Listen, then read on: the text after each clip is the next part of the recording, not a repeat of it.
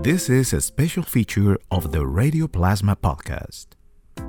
The Puerto Rican Cultural Project, La Familia Hispana Inc., along with El Sol Latino and the Holyoke Public Library, hosted on February 23rd of 2017 the book reading Cien Años De Feminismos Dominicanos, 100 Years of Dominican Feminisms by Ginetta Candelario, PhD at the City University of New York. This is a collection of primary documents related to the birth and development of feminism in the Dominican Republic. Ginetta Candelario is an associate professor of sociology and of Latin Americans and Latino studies at Smith College. This reading took place at the community room of the Holyoke Public Library. As a joint effort to build an audio archive of events of social and cultural relevance for our history and communities, El Sol Latino, a local independent newspaper, the Holyoke Public Library, and Radioplasma documented this lecture to make it available to the public for future reference. Listen to Ginetta Candelario presenting Cien Años de Feminismos Dominicanos. So, do I need it? No. No, right? It's not working good.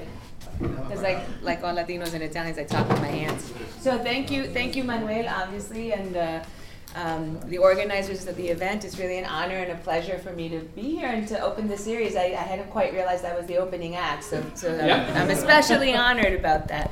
And I do appreciate that you made the effort of coordinating it with the flag raising in City Hall. Thank you, Diosdado, for that lovely gesture. It really was very moving for me, and to receive the award from the Familia Hispana, as well as the commendation from the city and the state. So a couple of things. One is that I really appreciated that you point out this history actually of ties, right, and legacies of leadership that connect the Dominican Republic and Puerto Rico, and of course Puerto Rican and Dominican diasporas in the United States, because that is absolutely actually part of the story of feminism in the Dominican Republic, which is what this collection is about. The title is 100 Years of Dominican Feminisms. In Spanish, it should be Feminismo Dominicano, would be the proper grammatical form for this title, but my co-editors and I made a point of pluralizing it, and that is actually pretty jarring for Dominican Spanish and Dominican readers. But we did so purposefully, and in fact had to correct several times the proofs that we kept getting, because they kept wanting to make it grammatically correct. Because what this collection does is to showcase the fact that there are many feminisms in the Dominican Republic, that it's not just one feminist legacy, but rather several feminist legacies and agendas, first of all. Second of all, the other thing that the collection really tries to exemplify and make material and manifest to showcase literally is that feminism is autochthonous to the Dominican Republic, that it wasn't an import, say, from the United States or from white suffragists who came and showed Dominican women how to advocate for their rights. That is absolutely not the case. In fact, it's part of the history of pan-Antillean organizing, the pan-Antillanismo, right? And of the shared struggles of Cuba, Puerto Rico, and the Dominican Republic, and Haiti, actually, to organize themselves against colonialism and against U.S. imperialism especially, and to establish nation states that didn't reproduce to the extent possible the legacies of slavery and servitude. Okay. Now, this project wasn't completed, and we still struggle with those questions of racism and nationalism and patriarchy and so forth, but the agenda was there. And it was there in this conversation across the islands, but also across the Atlantic and across the diasporas, the African diasporas in the Americas, and the transatlantic conversation. So that is really one of the things that was a surprise to me. Let me tell you a little bit about how the book comes to be, the story of this project. As Manuel mentions, did you want to? No, it's okay. Okay. What? Okay. Okay. As Manuel mentions, this is not just my project. I'm one of 3 editors. The other 2 folks are historians. I am not a historian, I'm a sociologist, but I have always tended to do historical work because my projects have been about questions of national identity formation and race and gender. And you can't really talk about those things without looking to history, right? Without understanding how did we get here, what happened before, right? So I end up hanging around historians quite a bit and hanging around in archives quite a bit. So Elizabeth Manley and April Mays are historians who are at the University of Xavier University in New Orleans and at Pomona College in California. I am at Smith, as Manuel mentioned, which is right up Route 5 here in Northampton. So that should signal for you something. This is very much a transcontinental project. We worked on it from Massachusetts and Louisiana and California, and also Washington, New York City, Barcelona, Paris, Haiti, Puerto Rico, Mexico, wherever one of us happened to be over the 7 years that it took to put this project together. Is where we worked from. That means that we also worked using technology like Skype and Google Docs and Dropboxes to try and actually compile this manuscript. And we also incorporated the labor of several teams of undergraduate students from our universities who traveled with us to Santo Domingo, but also who traveled to these other archives in places like San Juan, California, Mexico City, etc.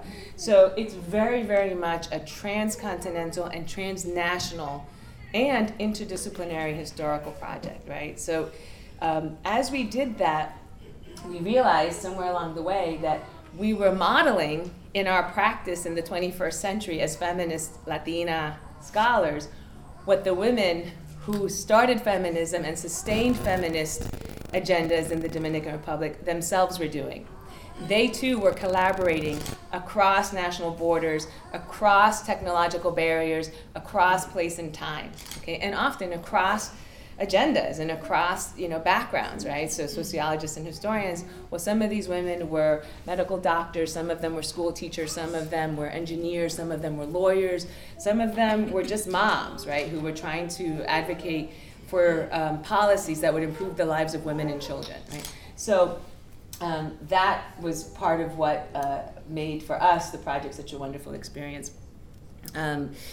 It took, as I said, 5 years. It was a product of a conference that one of the editors, April Mays, organized in Santo Domingo in 2011.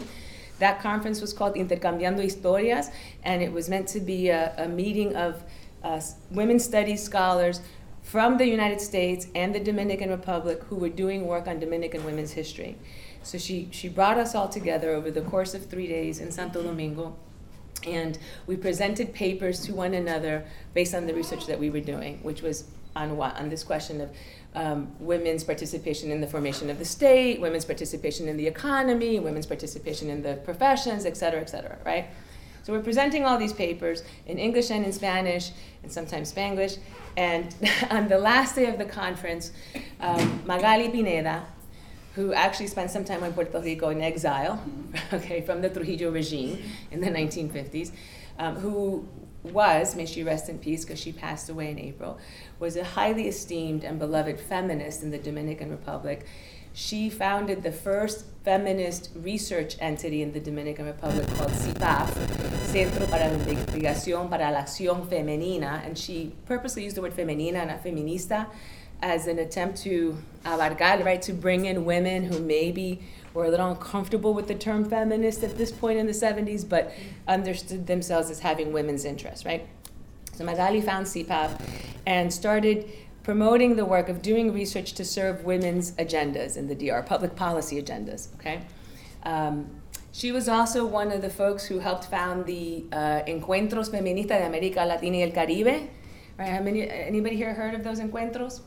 ¿Lo conocen? Desde 1980, okay, I'm going to switch to Spanish. Who doesn't speak Spanish, just so I know who I'm leaving out? Okay, I'll try to be bilingual as much as possible.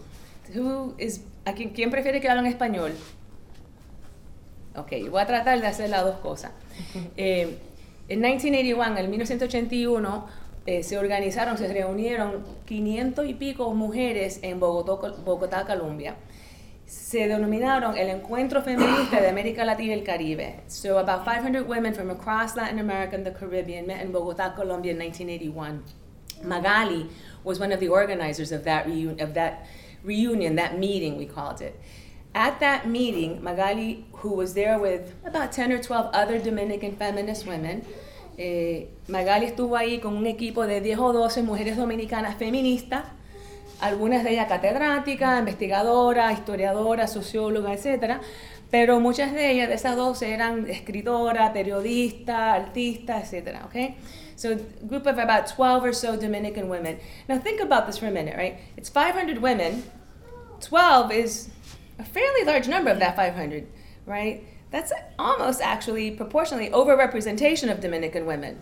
Because if there's 22 or so Latin American, and really if you add the Caribbean, talking about 30 or so countries, and you think places like Brazil, right, or Argentina, and then Santo Domingo, right, Dominican Republic, you would think, okay, there should be one Dominican feminist, maybe two at this thing. No, 12, all right? It's 13, actually. I saw the picture the other day. I couldn't believe it. Showed up. That should already be a clue, right? There were 13 who managed to make it. This expensive trip to Bogota, Colombia. Okay, so signal, right? They show up, because she's one of the organizers, and in this meeting, they managed to put forth a proposal that these women, as part of their first agenda in this international meeting of feminists from across Latin America and the Caribbean, should declare November 25th the first International Day Against Violence Against Women. Que deberían de declarar el 25 de noviembre como el primer día conmemorando en contra de la violencia en contra de la mujer. El 25 de noviembre. Why November 25th? Because that was the anniversary of the murder of the Mirabal sisters. Las hermanas Mirabal, the butterflies, las mariposas. Some of you may have read Julia Alvarez's book about these women. These were three sisters who, by the way, did not call themselves feminists, but who behaved like feminists. Why? Because they organized to counter the Trujillo regime in every way that they could. Okay, one because of her Catholic faith, Maria Teresa. The other because as an attorney, one of the first women to attain a law degree actually in Santo Domingo, and the wife of a man who was also an organizer and activist and part of the clandestine movement, had been arrested and tortured by the Trujillo regime. Okay, and the third because she got in with her sisters and eventually became convinced that organizing against the dictatorship was necessary. Okay, these women were tortured, raped, and murdered by the regime on November 25th, 1960. So the Dominican team arrives at the encuentro, they make the proposal, it is approved, and it's one of the very first kind of international statement acts of the Encuentro Feminista. That date subsequently becomes picked up by the United Nations, and that is why today, November 25th, is the International Day Against Violence Against Women. I tell you that story because it exemplifies in a lot of ways this history, right, of a handful of Dominican women arriving at international conferences such as the International Council of Women meeting in the 1901 Buffalo World's Fair, the Pan American Exposition, which was put together to celebrate the colonization of Puerto Rico and Cuba by the United States. That's what they meant by Pan American. They're ours now, right? And to showcase U.S. power and hegemony in the Americas. It was also, by the way, where President McKinley was assassinated by a Polish anarchist who murdered him in September of 1901, just a couple of weeks after the International Council of Women's meeting ended. That meeting ran for 3 weeks, and its agenda, which was organized from the United States, by the way, right, was to promote suffrage and women's issues, which meant a broad variety of things in the US and North America at the time, to Latin American women. The white women who organized this meeting and who established the ICW imagined themselves as being the vanguard of women's movements, of women's political participation, right, and of women's agendas. Why did they imagine that? Well, because the United States, right, was establishing itself as a hegemonic world power, and as white women in a country that was very much in the throes of Jim Crow and white supremacy. This made sense to them. Okay? So they had a couple of problems. They want to, on the one hand, incorporate and reach out to Latin American women, because some of them do recognize that there were Latin American feminists who were advocating for women's citizenship rights and economic rights and political rights. But they also did not want to address the issues that black women in the United States, and specifically, by the way, in Buffalo, Mary Talbert, who was one of the founders of the Niagara movement, which becomes the NAACP, okay, were making against the ICW. Right? So you have the white suffragists trying to be internationalists, but trying to present themselves as the leaders, the vanguard of women's movements. What happens? These women write letters to the governments of Latin America and the Caribbean, including Cuba and Puerto Rico, which are now U.S. protectorates. And they say, could you identify 2 women, just 2, we'll have 1,000, but you get 2, from your countries to come and represent each one of your nations at this Pan-American World's Fairs meeting of the International Council of Women. And so they write letters to their State Department. The State Department sends these letters to the heads of state in these places. The head of state in Santo Domingo at the time was the man who was the husband, the former husband, the widow of Salomé Ureña de Enríquez. Salomé Ureña de Enríquez, along with Eugenio María de Hostos, the great Puerto Rican educator, had been the founder of the first normal school for girls in Santo Domingo. She did that at the request of Gregorio Luperón, who was a really good friend of Ramón Emeterio Betances, and whose sister, Demetria Betances, was brought over from Puerto Rico to help educate girls in Puerto Plata, and who was the teacher of the woman who I opened my personal book with, Mercedes Mota, who herself was the daughter, by the way, of a Chinese stowaway and a Dominican woman. Okay? Mercedes Mota publishes and writings beginning at the age of 16 in the newspapers of the Dominican Republic, which are about 6 or 7 at that point, that then also get published in places like New York by people like José Martí, who's in New York City organizing the independence fight, right, until his untimely death. And she comes to be recognized as a woman who's writing about women's citizenship rights in this emerging state. So Pancho, Salomé's widow, because at this point Salomé has died, gets this letter, and on the margin of it, and it's one of the letters that's in this book, and I have to tell you, by the way, it took me 5 years to find this letter. 5 years. And I'll tell you that story if you ask me about it later, how we actually found it. Because I was trying to figure out, how did Mercedes Mota, this 20-year-old Afro-Chinese Dominican orphan, okay, from Puerto Plata, also known as Casa de su Madre, get all the way to Buffalo, New York in August of 1901. And not only that, but she is one of only 4 Latin American women that the ICW deigns to offer the podium to over the course of the 3 weeks and 21 days that they were holding speeches and events for the public. How did this little girl end up there? A. B. Her speech was published by the Buffalo Press and reported on throughout the United States and Latin America. By the way, it took me another 5 years to find the speech. That one was hard too, okay? So I was like, how did that happen? It was because when Pancho received the letter from the ICW, he writes on the margin, send not Mercedes Mota, her sister Antera, and Luisa Osema Pellerano, who's right here on the cover. These 2 school teachers. Antera could not go because she was married and had 4 children and a very violent and abusive husband, actually. So she sends her little sister Mercedes, who's actually the published author. And so Mercedes goes and begins what becomes a lifelong career of being a feminist who uses her teaching and her writing to advocate for women's rights, but also to critique and dissent and advocate against U.S. imperialist hegemonist intervention in Latin America and the Caribbean. Beginning at the Buffalo World's Fair, where she talks about women's evolution, the development of the state, the problems of citizenship, and the problem of incorporation for women, particularly women from poor countries that are struggling to develop in the context of capitalism in the Americas, as rural societies that are coming out of slavery and colonization, right?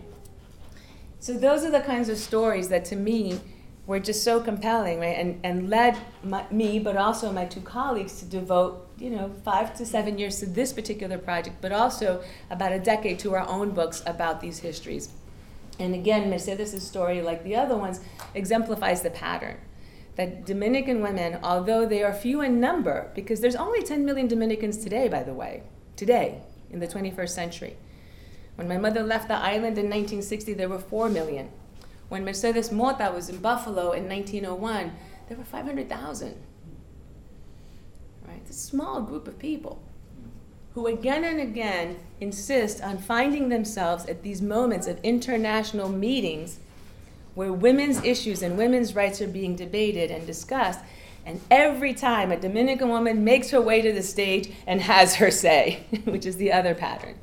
1901 in Buffalo, 1928 in Havana, Cuba, where the Comisión Interamericana de Mujeres, the Inter-American Commission of Women, is established, again, with, in part, the effort of white women who have just recently attained the vote in the United States, 1920, remember the 19th Amendment is passed, and who imagine themselves as leaders who will bring this example to Latin America and the Caribbean, but arrive in Havana and are surprised to find that the Cuban women are like, oh yeah, no, we got this, thank you, we're happy to help you with the Pan-American Union meeting, we'll share the stage with you, but your example is yours, and here's ours. These are the issues that we're concerned with. And then some of them we share in common, suffrage, but others we have to have a conversation about. Okay? For example, before that 1928 meeting in Havana, where the daughter of a former president, Blinta Wos Rical, who was living there in Cuba in exile, was one of the 4 Latin American women allowed to speak again, and whose speech also was published in the newspaper. And it was one of the letters that Raquel, who has a fine eye for picking these things out, found in the book. Before 28, the 1922 Pan American Women's Conference, organized by the League of Women Voters. Again, similar strategy, sends letters to Latin American diplomats and nations and asks them to send 2 or 3 women to this meeting. And the Dominican women, in their case, this time it wasn't the president who identified 2 women and asked them, would you come and represent? It was the U.S. military occupation government. Because the Dominican Republic was invaded in 1916 by the United States, which ran a military governance from 16 to 28, and in Haiti from 15 to 34. 16 to 24, 15 to 34. So when Ercilia Pepin, also a school teacher, gets the letter from Admiral Knapp, who was the military governor in charge, asking her to represent the Dominican Republic at the Pan American Conference of Women held in Baltimore, she writes back, under absolutely no circumstances would I represent my country, which is currently being occupied by your country, at the sham of a meeting which is supposed to be at citizenship and democracy. No, thank you. Yeah. And that letter gets published in the paper. Right? She says, how can you talk about citizenship and democracy when you are occupying our country? Oh, and by the way, you're occupying Nicaragua and Guatemala and Cuba, okay? That's not citizenship. That's not democracy. So Dominican women refuse to go. But the letter, right, is on the podium. And the issue is raised at the conference. Another thing it took me several years to find. Did the women go or not go? Because there was, back and forth. They did go, they didn't go. Yes, she went, no, she didn't go. And what actually ended up happening was that the military governor tried 4 different women. Ercilia Pepin, Teresa Parades, esta y la otra. And every single one of them ended up saying, no, thank you. And in the end, the person who represented Santo Domingo was the wife of the ambassador, the consul to the to Washington, D.C., who then used the opportunity to make a speech about the fact that these 4 women had said no because many of the conference attendees were unaware that the Dominican women had made a public statement of non-attendance. Okay? So they got their words in the podium and on the record, even in absentia. He dicho, right? So, 1901, 1922, 1928, the Inter-American Commission of Women. In 1931, Rafael Leonidas Trujillo ascends to the power of the Dominican Republic, trained, by the way, and installed by the U.S. Marines on their way out. Okay? These women who had been organizing as feminists, who had been articulating an agenda that tried to develop a vision of citizenship that included women's interests and the interests of children and the vulnerable and the poor and the vastly rural majority of the Dominican Republic. Agendas like public health that would eliminate tuberculosis and leprosy and syphilis and the transmission of sexual diseases without stigmatizing women who were sex workers, which, by the way, was radical in a country that is officially Catholic, as the Escudo points out with its Bible in the middle, okay? That advocated for the expansion of public education that was secular in a Catholic country, okay? That advocated for the development of infrastructure that was not just to serve the sugarcane industry for export, but that would serve internal economic development, okay? That advocated for women's education, not simply in the interests of others, but also for the well-being of all, right? These are really radical agendas. Unfortunately, the only opportunity, or the first opportunity they got, was under dictatorship. And this is one of the ironies, and that's volume 2, which is why it's so much bigger than volume 1. Because ironically, and I'll close with this, it was under the Trujillo dictatorship, which had its own agenda of public propaganda, right, and producing the illusion of democracy in what was in fact an incredibly repressive and brutal and violent regime. An illusion, by the way, that it's sustained in part by not only controlling all the media, but by preventing emigration. Of 4 million or so Dominicans in 1961, when Trujillo was finally assassinated, 6 months after his assassination of the Mirabal sisters, only 10,000 Dominicans were abroad. So sit with that for a minute. 4 million people, only 10,000 were out of the country. And if those 10,000, half were functionaries of the regime, the military personnel, the propaganda machine, the economic elites whose interests were served. People like Porfirio Rubirosa, who was married to Zaza Gabor, who passed away recently, by the way, and whom it is said 007 was modeled after, by the way. Did you know that? Fun fact, right? The other 5,000, exiles like my mom, who left in October of 1960, a few weeks before the Mirabal sisters were murdered. Okay? And where were they? They were in San Juan. They were in Mexico City. They were in Caracas. They were in New York City. They were in Paris and Barcelona. And even in those places, the dictator's arm reached them and assassinated them as needed. Okay? That's the kind of closed society we're talking about. There was no going out, and there was very little alternative information, and I don't mean alternative facts. I mean information that was not censored or controlled by the state coming in. So in that context, then, these women made the best that they could of a really difficult situation, and they were able to use what they could of the regime to promote the women's agendas that they had had in place since the late 19th century. These agendas very often coincided with the regime's own. A large infrastructure that allows showcasing the country as progresista, as making progress, as economically developed, things like new roads, new bridges, new schools, new maternity hospitals, new maternal child health programs, new nutrition programs, new public health programs to prevent leprosy, typhoid, malaria, tuberculosis. Those were the big ones, right? And malnutrition. Those all make the regime look good. And if along the way they happen to improve the life chances of the vast majority of the population, sure, why not?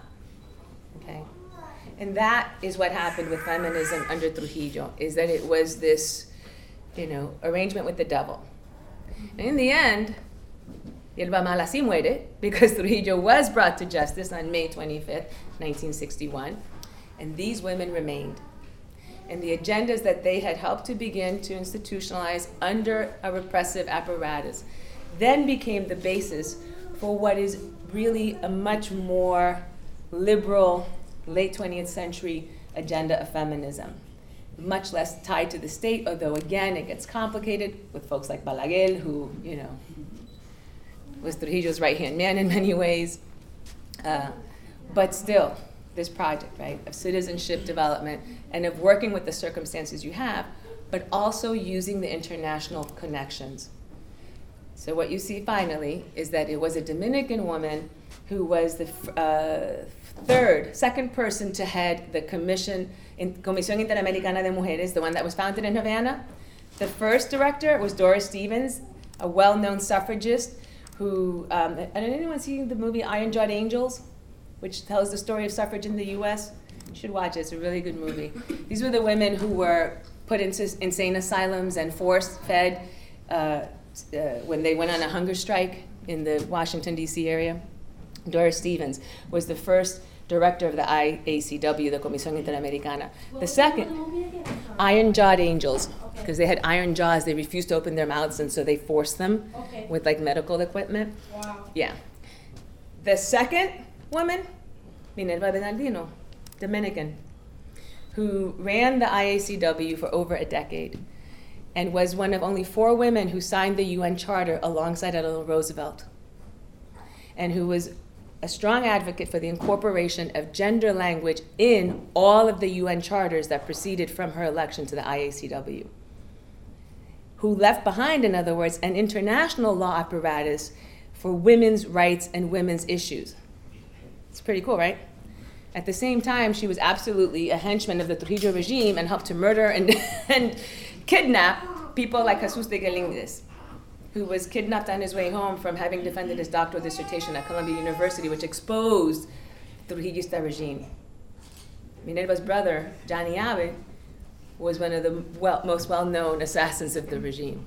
And it's said that her apartment was where his body was held until he was spirited away. It's complicated, right? After the Trujillato ends, after Minerva steps down, the third woman to head up the IACW is another Dominican woman, Carmen Natalia. But she was an exile who left the Dominican Republic in the late 1940s after engaging in an unheard of series of letters that she published and that she publicized in the radio, where she calls out again and again and again the excesses of the regime, the torture, the terror, the rape, the murder of the regime. Not only does she survive doing that, but she manages to get her whole family up because of her public strategy and spends the next 10 years in Puerto Rico organizing the resistance movement from Puerto Rico in collaboration with women in New York, Caracas, Venezuela, and so on and so forth. And when Trujillo is assassinated and Minerva loses grace, Carmen Natalia steps up. Okay? So this is, part of the pattern, and it's what we made the effort, and I'll wrap up by saying this, that what we were trying to do was to show that these are the patterns of, on the one hand, very much sort of indigenous, it comes from this place, it is responding to the local circumstances, challenging and dangerous as they are, always in collaboration and in connection and communication with international feminist forums and movements, but also really insisting on representing Dominican reality as it is, right? Its similarities and its differences. What we were hoping to do with this is not offer our own interpretation of it, because each one of us will do that. I'm writing my book, and April's writing hers, and Beth is writing hers. Beth's book actually just came out, Elizabeth Manley, and she focuses on the feminism from Trujillo to Balaguer. So it's a really fabulous read. I recommend it highly. April is working on actually early 19th century history, and I'm focusing on Mercedes Mota from Emiterio Betances, roughly, right, the 70s to 1942, when women get the vote in Santo Domingo. So we'll each offer our own interpretation. But what we wanted to do, which we felt was so much more important, was to compile a fraction, by the way, because this really is just a fraction of the thousands of pages that we've each collected, of the documents, these women's writings, these women's publications, their pamphlets, their letters, their poetry, the plays. They wrote a play called Las Feministas that they put on in a public square in Puerto Plata in 1890. They called themselves feminists, and they used this word, and they did a play. And the play, by the way, was a critique of marriage. It's pretty radical stuff, okay? And where they did it was right across from the cathedral, Puerto Plata. Okay? So, these women are nervy, right? En 1990. En el 90, está aquí la feminista.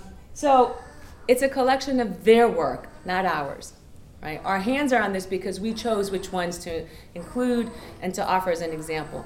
The hope was, and again, I keep looking at her because what she did was so lovely when she selected some of the letters from volume 1, that she asked me about them, and she, spot on, got these sort of exemplars.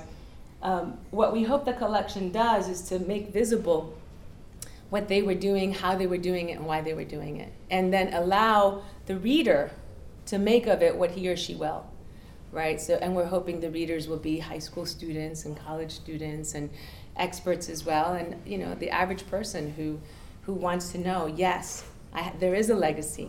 There were women who came before me who thought about these things. And the final thing I'll say is, and there were men.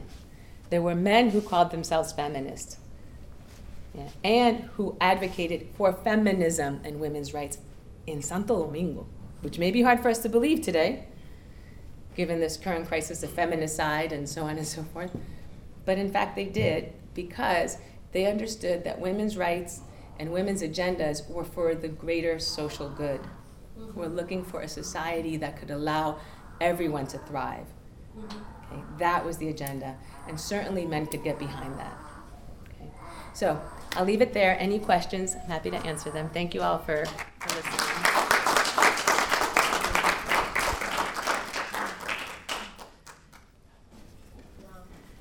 This is fascinating. Thank you so much for coming and sharing. Natalie.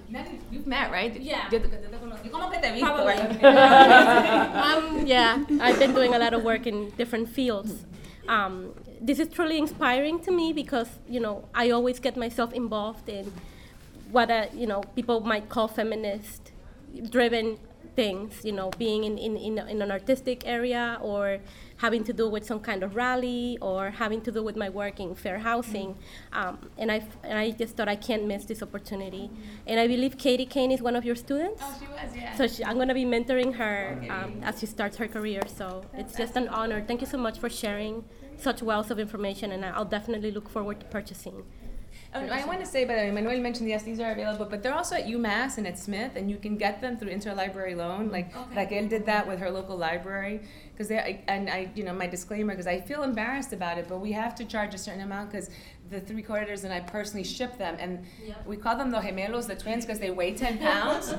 So they were expensive to ship, 50 copies. It cost us thousands of dollars. So the price of $125 for the 2 volumes is literally what it costs to ship them. So we're hoping the library will buy one here in Holyoke, make it available maybe. But, and certainly you're welcome to buy a private copy or through your, But they're available also through the libraries. Thank you for sharing. Yeah. I was fascinated by Carmen Natalia. I see. Fascinated by that story. Yeah. That's of all the people you mentioned, Carmen Natalia was the one that stuck with me. I would love to learn more about her. I have to tell you, it's one of my favorite, because Carmen Natalia was a poet. She was a poet and a writer, and just like really, una mujer con mucha cordura, right? She had a tremendous, tremendous courage to do what she did. But she wrote a poem called Llanto para el hijo nunca llegado, which has been superficially often interpreted as, this means wailing for the son that never arrived, okay? And so people often interpret that as a poem where she bemoans the fact that she miscarried and wasn't able to carry a child to term. That is true in her biography. But when you read it carefully and in the context of the moment that she wrote it, the son that she's talking about is democracy. Is democracy, right? Is democracy and liberty. And it is the kind of piece that when you read it, si yo fuera declamadora, I could really do it justice, but it is here in the section on the arts and women in the arts as advocating for feminism.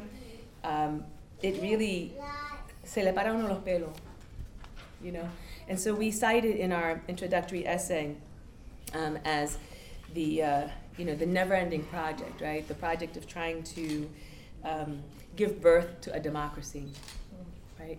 Which is still debatable, right? Like in the DR. Right? So I'm glad que te llamó la atención. I encourage you to. I wish I could find it to read you a little bit of it, but it's in here. Yeah, I'm gonna try to find it. Yes, thank you.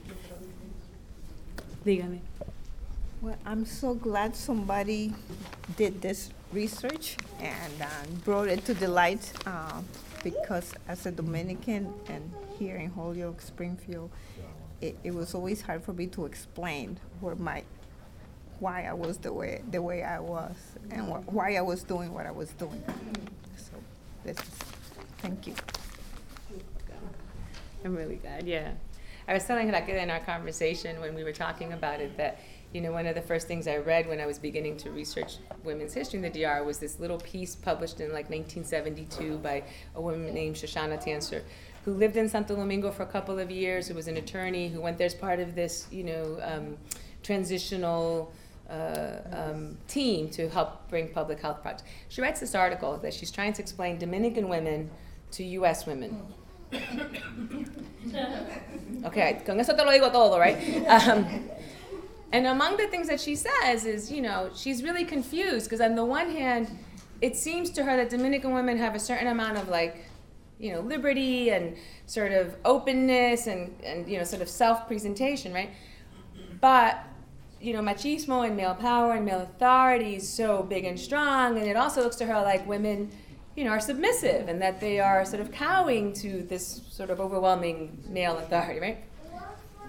Here's the problem with that, right? That first of all, she, was misreading a lot of cultural cues, right?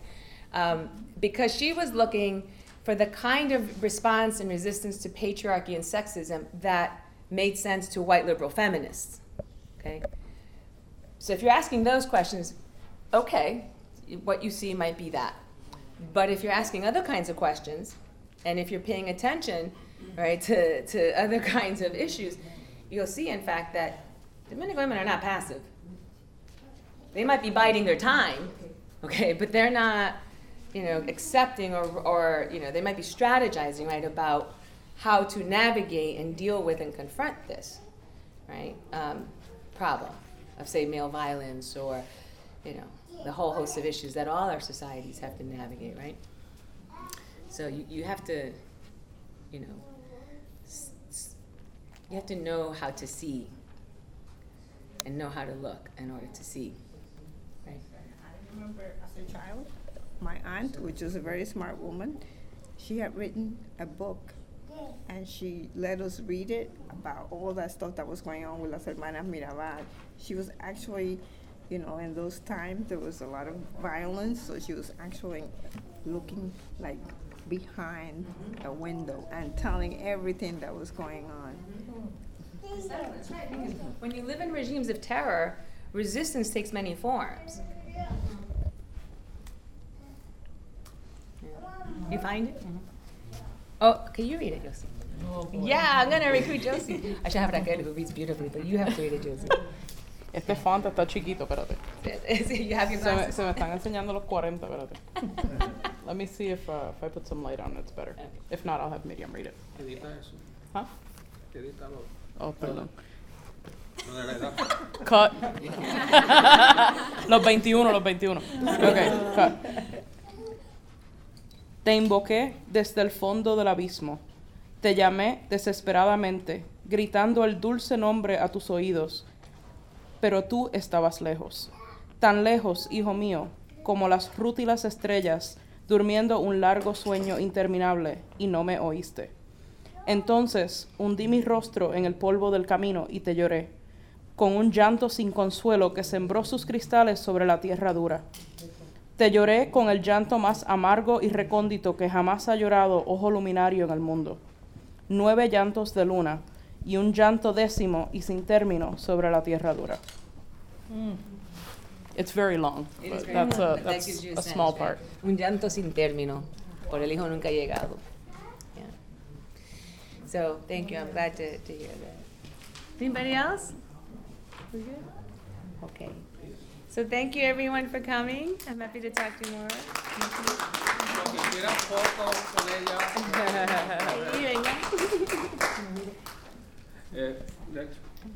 Bueno,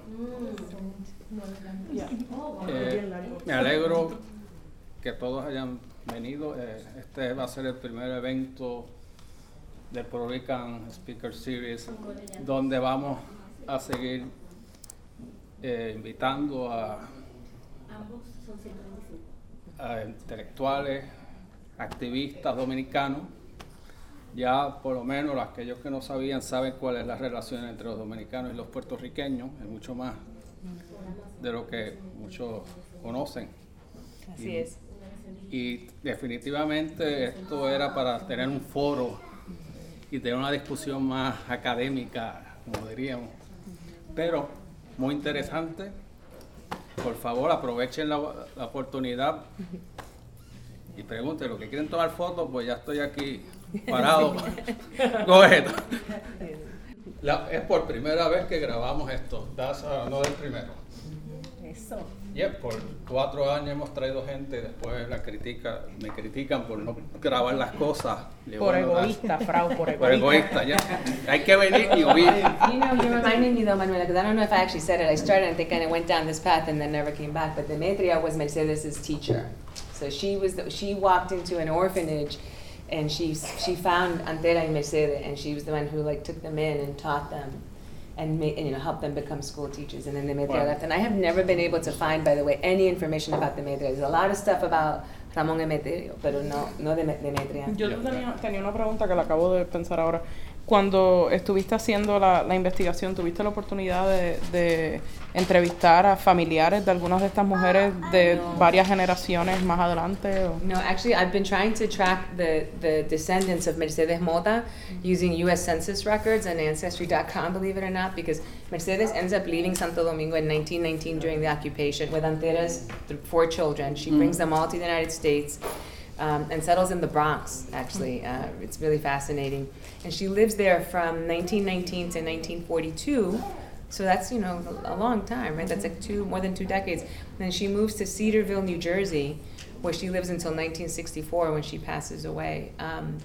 And so she never had children, but her sister's children, one ended up enlisting, by the way, in the U.S. Army and serving during World War I. Here's an irony, right? The Dominican Republic is occupied by the United States, and this young man, he's a little boy, he's like 16, 18, enlists and serves in the U.S. military as part of the World War I troops while he was in school in Pennsylvania. Her eldest niece marries a Russian Jewish man. Her second oldest niece marries another Russian Jewish man. And I haven't found, and her 4th, the nephew, the other young son, goes back to Santo Domingo and marries a Dominican woman. So his line is somewhere in Santo Domingo, but I have been trying to find the Cohens, the Mota Cohen, line, because I'm convinced that they must have her stuff from Cedarville, New Jersey, and I want it because I want to know. The other thing about Mercedes that's a fascinating story, Josie, is that we've now, and I say we because one of my collaborators, a fellow researcher, Nedilonka Nasidi Perdomo, she and I are trying to do work on sort of Dominican lesbian feminist history, and we're pretty convinced that Mercedes was actually a lesbian, and that she moved to Cedarville to live with her partner, sort of away from her family after she had raised her children, her sister's children, like her children, right? She finished, she had them all, y ahora se fue a vivir su vida, because we found photographs of her with her friend who lived with her for many years. Para aquellos que no saben el bochinche de Betance. Les voy a contar, de hecho, it's a doctoral dissertation in Spanish department en UMass. Cuando una de las hermanas de Betance se iba a casar con un español, estaba registrada como mixta, y la familia Betance, no Betance porque Betance se molestó, trajeron a toda la familia Betance de República Dominicana para decir que ella era blanca. Pero ella era moreno, ellos eran afrodescendientes. Pero le cambiaron el race, sí, y se pudo casar con el español. Sí. Because he was Dominican too on one side, and he actually writes to Demetria and he says, porque se ve que nosotros tenemos la tinta. It's clear. Para Betance era claro, para la familia. Because he was a Pan-Antillean, Afro-Antillean liberationist. He's part of that movement with Antonio Fermin. Bueno. Anyway, so the question is that I've tried to find her descendants because I know she wrote. I recently found letters that she wrote to her friend in Santo Domingo about her life in Cedarville. I have 7 of them finally. That just happened last year when I went away. When Aaron was saying she went away. That's what I was doing. So that was another major coup. That took me 12 years of like begging this woman, I know you have these letters, please let me see them. You know? And she finally let me see them. You know, finalmente me cogió la confianza y me lo permitió ver y leer y todo eso. But I know that there's you other make letters. copy of that letter? Muchacho, que sigue. Okay. Okay, I was like, I'm not going anywhere. Okay? I seen them. I wanted to. Okay. Last question. Yeah. Las 10,000 mujeres que fueron escogidas para exilio. No, son 10,000 No, personas que 10,000, estaban todas afuera 10,000 personas y que algunas 5,000 eran exiliados, Okay. mujer y hombre. Right. So how was that? How did they make it out? How, Well, like I'll tell you the story of my mom, because I think there's a lot of different stories, but my mom was working at the only newspaper in the country, El Caribe. She was una agente de publicidad, which basically meant that her job was to go around and get businesses to pay for advertising. This was not a choice, by the way. She didn't have to be a tremendous saleswoman. She had to show up at the carnicería Talita and say, compañero, usted quiere poner su anuncio en El Caribe, which is saying, you want to give your contribution to the regime, right? And the answer was yes. This month I'll give X, okay? So, you know, this is the reality, right? Even for people like my mom. So she's working there. She's a young person. She's supporting her family. This is the job that she's doing. She's only 21 or so, 20, and she has this boyfriend who is a medical student from Venezuela. And he's part of a group of medical students from Venezuela y Colombia. And the president of Venezuela and Trujillo had beef because he tried to assassinate one of them by putting a pipe bomb in the guy's car, right? So Trujillo decides that these men must go from Colombia and Venezuela. Working at the newspaper, my mother happens to hear that this is on the agenda, that these guys are either going to go or be gone. Right. O se van, right?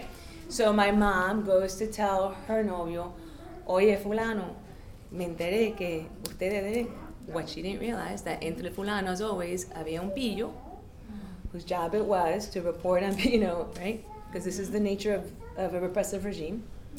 So he tells on my mom, and my mom's second cousin, twice removed, was married to a military man who tells her, oye, Elena, you know, tú estás en peligro. So basically, one of her cousins was married to one of the Sosua Jews who had come in the 1940s, who had family in Crown Heights, Brooklyn. So they were supposed to put her on a plane to Caracas. She gets to the airport, and no, you're going to New York. And she ends up living in Brooklyn in this Hasidic Jewish family. Wow. Where not only does she not speak English, they don't speak Spanish, you know, and she's like, where am I? How did this happen here, you know? And she was, no se sabe lo que pasó con el novio. Pero mami se tuvo que ir. But she got here because of this, you know, series of connections with her cousin who was married to military, who reported to the cousin, listen, you better tell Elena, they almost ran her off the road. Like, you know, a series of things happened that finally, you know, made it clear she has to go. Wow. And so they basically used... So is this story written somewhere? Do you No. have it written somewhere? Woman? Come No. on. That's a story on its own. That's a book on its own. Right? That's the book I should write. No. And where were you born then? In Brooklyn. Wow. My parents met on a train. There was a recent New York Times article about trains and romances and marriages, and you know, my parents met on the 1-9 train coming out of Born Brooklyn on a into train. Manhattan. Look at that. Not born on it, but you know, probably begun on it.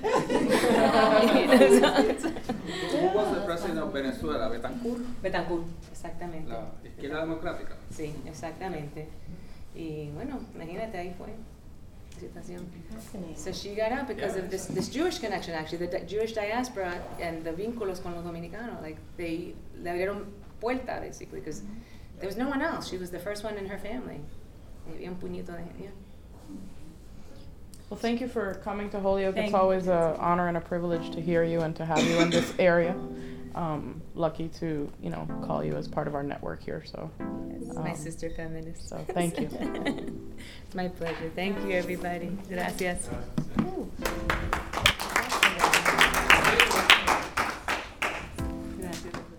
You heard Ginetta Candelario presenting Cien Años de Feminismos Dominicanos, 100 years of Dominican feminisms at the Holyoke Public Library.